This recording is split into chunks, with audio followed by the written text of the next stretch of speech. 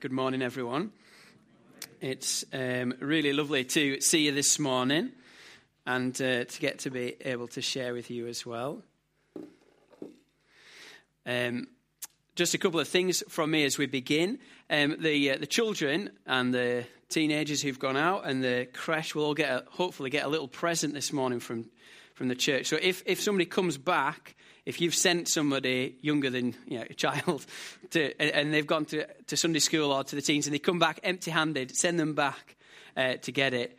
And if you're here and responsible for children who, for whatever reason, haven't come, there is one. Please pick it up on your way out. And just to say as well that in these kind of leaflets from Our Daily Bread, there's some really good ones. There's some kind of encouragement for parents, little devotional, which is really good. Encouragement for parents. That sounds like a title I'm interested in. So do pick those up if they have interest to you. Right, we're going to think a little bit about these readings that have been read for us so helpfully by Helen. And before we do that, I want to pray for us as we gather around God's Word, what might be familiar passages for this time of year. Let's ask the living God to speak to us through His Word this morning. Father, we are grateful that we have a Bible to open. We're thankful that we get to share it together. And as we look at these verses, Lord, we pray that you'd speak to us this morning. Father, remind us, encourage us, help us and challenge us. Father, keep us from just going through the motions, but may we encounter you as we read your word and as we ponder it this morning. In Jesus' name, amen. Amen. Okay, I want to begin by telling you a story this morning, and it's a story that happened fairly recently, and it's about Lucy, our daughter, and her birthday. Lucy turned 7 this year, and we had a little birthday for her, and we invited some of the girls from her year at school to come to this birthday party. And the idea was that they would start at 2 o'clock in the afternoon on a Saturday and finish at 4 o'clock, and we were going to end up at the beach. We don't live too far away from the beach. We're going to end up at the beach. And later on in that afternoon, we took a photograph because they had a little bit of hot chocolate at the beach. I'd taken my car down there already with a few little surprises. And we'd end up there. We took this photograph at the beach. Lucy and some of the children from her class at school. The sun setting over Morecambe Bay. Oh, it was beautiful. Chocolate all over their faces. Just this brilliant photograph. And if you were to flick through the pictures on my phone, you'd think, what a boring guy Ian is. But as a side note, you'd find this little picture and these pictures of this birthday party. And you think, what a lovely birthday party. Isn't that lovely that there's these couple of pictures of these children by the beach, sun setting, smiling faces. But that snapshot doesn't tell the whole picture of that birthday party. Let me tell you, on the Friday before the party was, Storm Arwen battered the UK. And we, like many others, had garden fences kind of, spread around the garden almost beautifully. And when it came for the party, it wasn't raining actually, but it was very, very windy and very, very cold. But we're British, so we press on. And the children arrived, and we played a couple of games, and we got everyone all bundled up in their coats and their scarves and their hats and their wellies. And Heather and I had kind of marked out the route. There's a little scavenger hunt with hidden clues, and we'd walked this scavenger hunt to test how long it was going to take. The children started. They didn't walk one part of that scavenger hunt. They ran it from start to finish, finding the clues. It was a lovely picture. But as we finish the scavenger hunt, we're arriving at the beach, this combination of having run for all of that time, finding these clues, and this freezing cold, very strong wind whipping off the sea was a rather unfortunate combination because these children were very tired and now very cold. We sat them down, we bundled them up with every blanket that you could possibly conceive of and shoved hot chocolate into their hands, took the photograph. What a beautiful snapshot. I turned to the guy next to me, one of the dads who remarkably had started a fire. I don't know how he'd done it, but it was absolutely pointless because you couldn't get near it. And if you were far away, you couldn't feel any heat anyway. but it looked nice. Got it in the picture. And I talked to him. I said, "What time is it?" He said, "It's 3:45. Oh, my heart sank. Nobody ever comes early to collect children from a birthday party. They're not fools. 25 minutes. They were sat there. We had some activities planned, but it wasn't going to happen. It was so cold. What to do? I went to the car, took the car seats out. I dropped the middle row and the back row of seats, so it was just kind of flat. I opened the door. I said, "Does anyone want to wait in the car?" And all of them, yes. All of them came running and got in the car. And then they started to pick up and they started chanting, "Close the door, close the door." I closed the door, doing as I was told, and they had a great time in the back of the car for 25 minutes, doing who knows what, until their parents arrived. But in the years to come, I'll look back and I'll see this snapshot. But a snapshot doesn't tell the whole story. The snapshot doesn't tell the whole story. And often when we come to the Christmas narratives, we may look at that nativity scene. Maybe you've got a nativity scene in your home, and there's the baby Jesus in the manger, and there's Mary and Joseph, and the shepherds, and the wise men, and a donkey, and a cow, and a sheep, and a stable, and a star, and it's a snapshot. Possibly not an accurate snapshot. The wise men were probably there quite a bit later, but nevertheless, doesn't matter. This snapshot, but a snapshot doesn't tell the whole story. Richard Dahlstrom, who's an American preacher, has this phrase that God is not taking a snapshot but making a movie. And I'm going to change that a little bit. God is not taking a snapshot but writing a story. And I want us to zoom out from that Christmas card image or that nativity scene to see some of what was happening in and around these quite familiar narratives if you've been in and around church. Because as we read, as Helen helpfully read for us, there's not a lot of stillness in those narratives. There's a lot of movement. There's a lot of activity. There's a lot of journeys.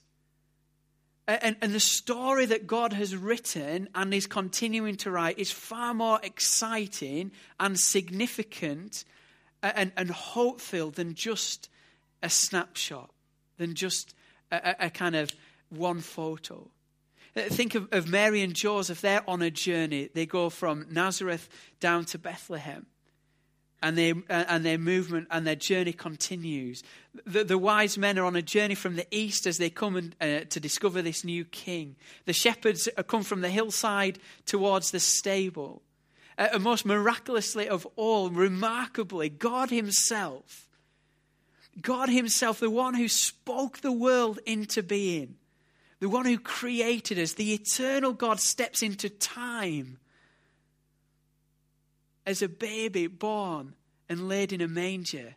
It's utterly remarkable, incredible that God, the infinite God, becomes a man. This incarnation, the most remarkable and amazing journey.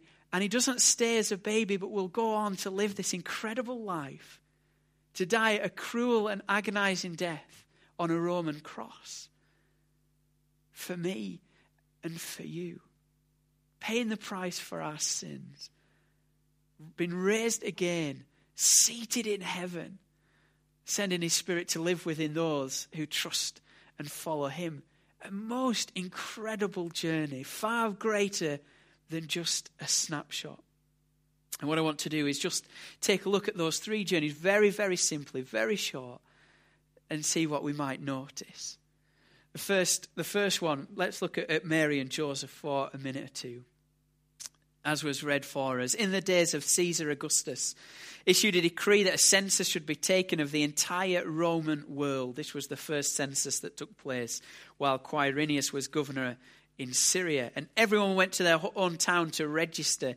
So Joseph went up from the town of Nazareth in Galilee to Judea to Bethlehem to the town of David, because he belonged to the house and line of David. He went there to register with Mary, who was pledged to be married to him and was expecting a child. When they were there, the time came for the baby to be born, and she gave birth to a firstborn son. She wrapped him in clothes and placed him in a manger because there was no room available for them. What a remarkable journey that is. Let's just be clear. Where are they going? They're going from Nazareth in the north down to Judea to Bethlehem, probably about 100 miles, as we heard last week.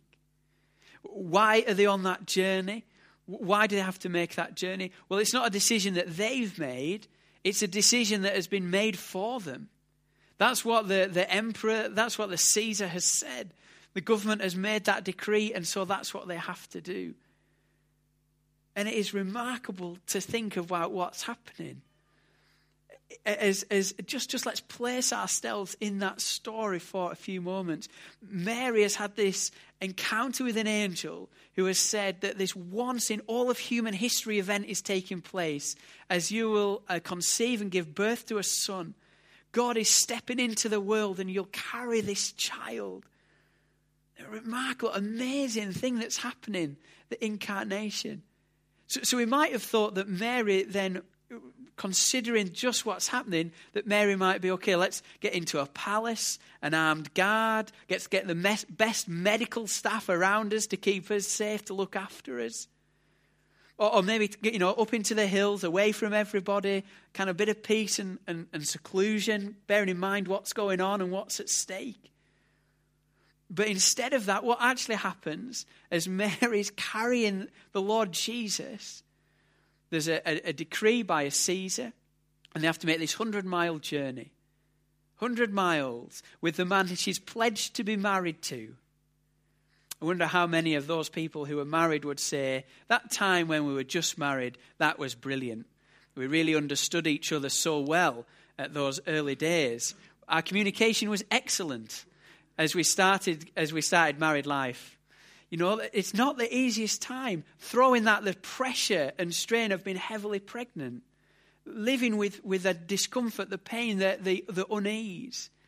Add on to that the fact that they're not married and she's clearly carrying a baby. And then she leaves her home, her situation, her family, her support group, and travel with this man she's pledged to be married to Bethlehem.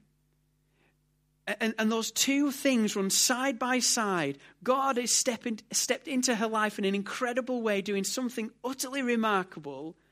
And yet she still has to come under the kind of Caesar Augustus decree and travel this difficult journey. And the two run side by side.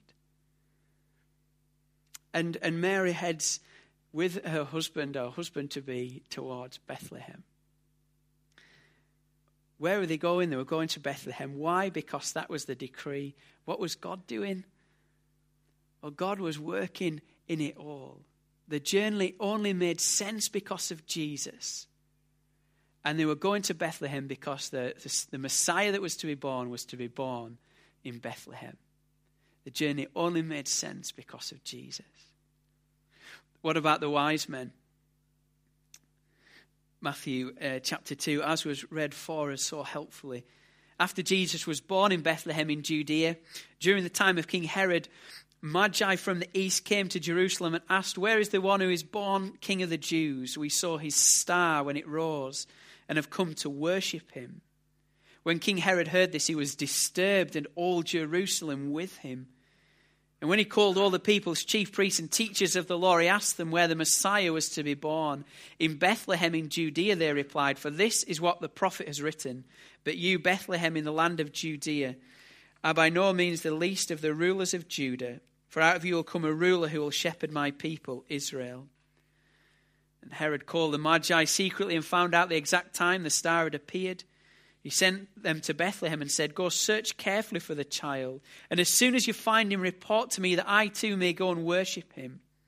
After they'd heard the king, they went on their way, and the star that they had seen when it rose went ahead of them until it stopped over the place where the child was. When they saw the star, they were overjoyed. On coming to the house, when they saw the child and his mother Mary, they bowed down and worshipped him. And they opened their treasures and presented him with gifts of gold, frankincense, and myrrh. And having been warned in a dream not to go back to Herod, they returned to their country by another route.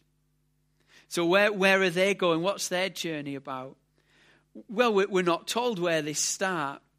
They've come from the east, and they're heading to find this new king that has been born. So they set out, and there's a lot of courage here. There's a lot of determination. They set out, they pack these treasures that we read about. They pack them, and they don't know exactly where they're going. Maybe God has told them about this king. Maybe there is a wisdom that they're aware of. But either way, with determination and courage, they set out to find this new baby. And they don't know exactly where they're going. They go to Jerusalem because that's surely where a king will be born. But then because they're wise men, they ask questions.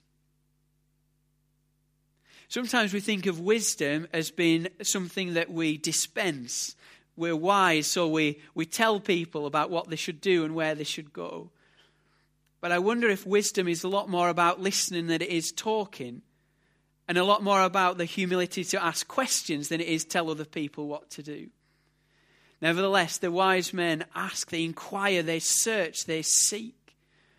Unlike Mary and Joseph, who are sort of told to go on their journey, they seems to be from their own initiative and conviction, and they set out and they discover where Jesus is. Where is their journey going? From the east to find Jesus. Why? Because there's this conviction that they have. They're making that decision. And once again, their journey only makes sense when they find Jesus. Their journey only makes sense as they find Jesus and they give them in their gifts. They worship him.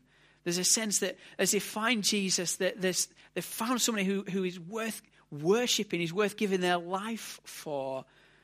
And they present him with this gold, indicating his kingship. When we give gold, we're saying, this is the best that we can give. You're worth the very best that we can manage. They give frankincense, indicating his ultimate priesthood. The priest has this fantastic responsibility as he stands between the people and God. And he tells the people what God is like, and he intercedes on behalf of the people before God. And that role is going to be ultimately fulfilled in Jesus. And they present him with myrrh, this spice, this indicating the death that Jesus would die. A very different journey from Mary and Joseph, but again only makes sense in Jesus. And thirdly, the shepherds. Carrying on from Luke chapter 2. There were shepherds living out in the fields nearby, keeping watch over their flocks at night. An angel of the Lord appeared to them, and the glory of the Lord shone around them, and they were terrified. But the angel said to them, "Do not be afraid. I bring you good news that will cause great joy for all people. Today in the town of David, a Savior has been born to you. He's the Messiah, the Lord.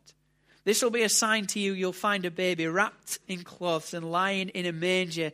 And suddenly a great company of the heavenly host appeared with the angel, praising God, saying, "Glory to God in the highest, and on earth peace to those on whom his favor rests."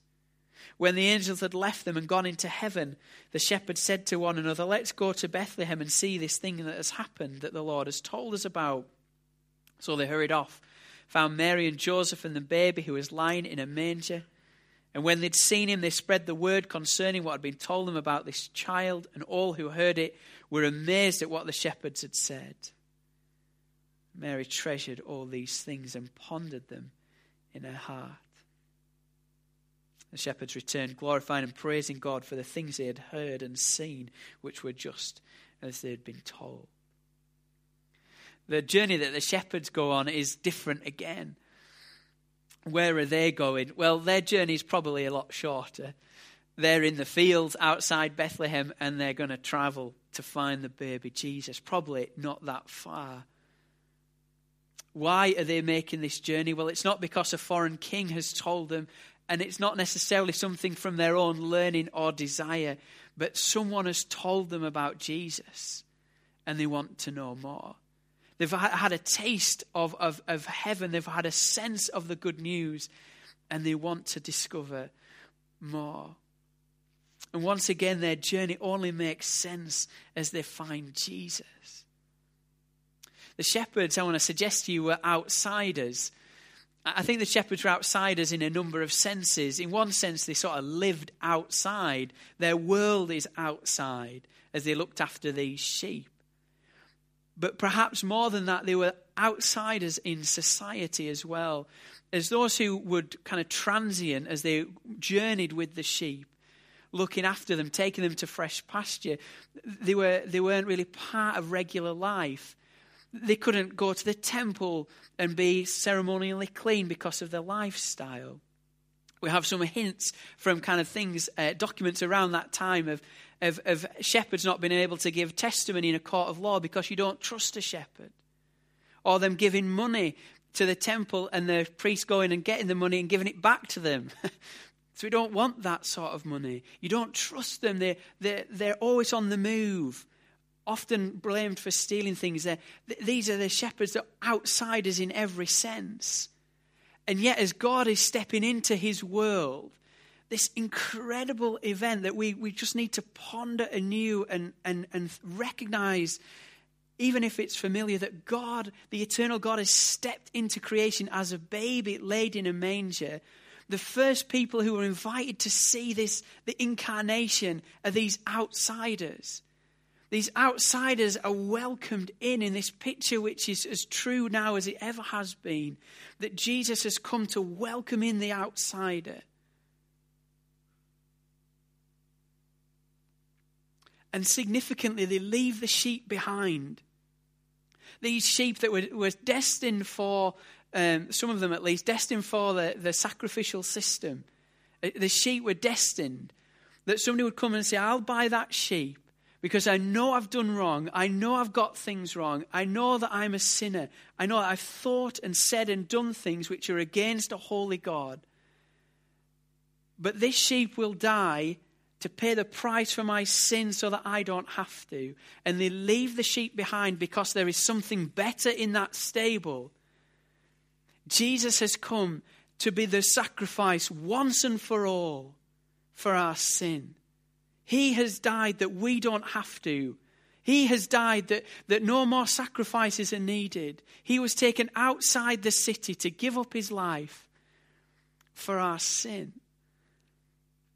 Of course, to be raised again victorious over sin, over hell, over death. This is a remarkable story. The story is so much greater than the snapshot.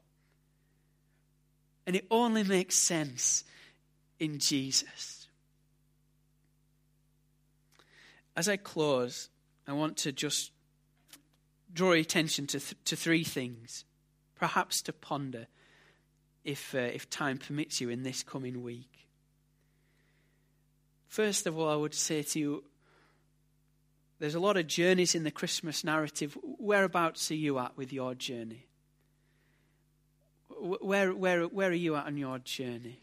And I want to suggest that just as it was the case for Mary and Joseph and the wise men and the shepherds, that perhaps our journey only makes sense with Jesus. It only makes sense in Jesus. It's as people find Jesus, as the shepherds, as the wise men find him, that they worship. It's as they find him, they receive joy and peace and significance. And their journey continues. They don't stop at the stable. They both keep going. But things are different. And if you haven't encountered Jesus, if you haven't met him, then I would encourage you to think on that. And you can. You can. Because he's not a baby anymore and he's not in a stable. He went to the cross, but he's not there anymore either. He went to the grave, but he's certainly not there. He's in heaven. And remarkably, as we give our lives to him, he comes by his Spirit to live within our lives. Now that's a story. God himself comes to live within us. Remarkable. And we can call out to him, we can admit the things we've done wrong, confess with our mouth and believe with our heart and follow this remarkable Jesus. Our journey, I suggest, only makes sense with him. Secondly, it may be that you've given your life to the Lord and are following him, but still experiencing the difficulties and challenges and disappointments that life that life brings. Just like Mary had to go on that journey. Remarkably, God was living within her, but there were still difficulties and challenges to face. And I want to encourage you, if that's the case for you this morning, that God is not taking a snapshot but writing a story. And if the snapshot of your life this Christmas time doesn't look or feel that great, because there's unfulfilled expectations, there's pain, there's the reality of the broken world and the decisions we've made or the decisions that others have made, all kind of cramming in. Well, God is not taking a snapshot, he's writing a story. And the Bible is full of people who've made mistakes or others have made mistakes around them. But he can weave his story through ours. That he can write a story of redemption and restoration and healing in the pages of our lives. Give it over to the Lord. We still go through difficult things. We still go through mysterious things. He's not a genie, but he weaves it. He weaves it into the most incredible, eternal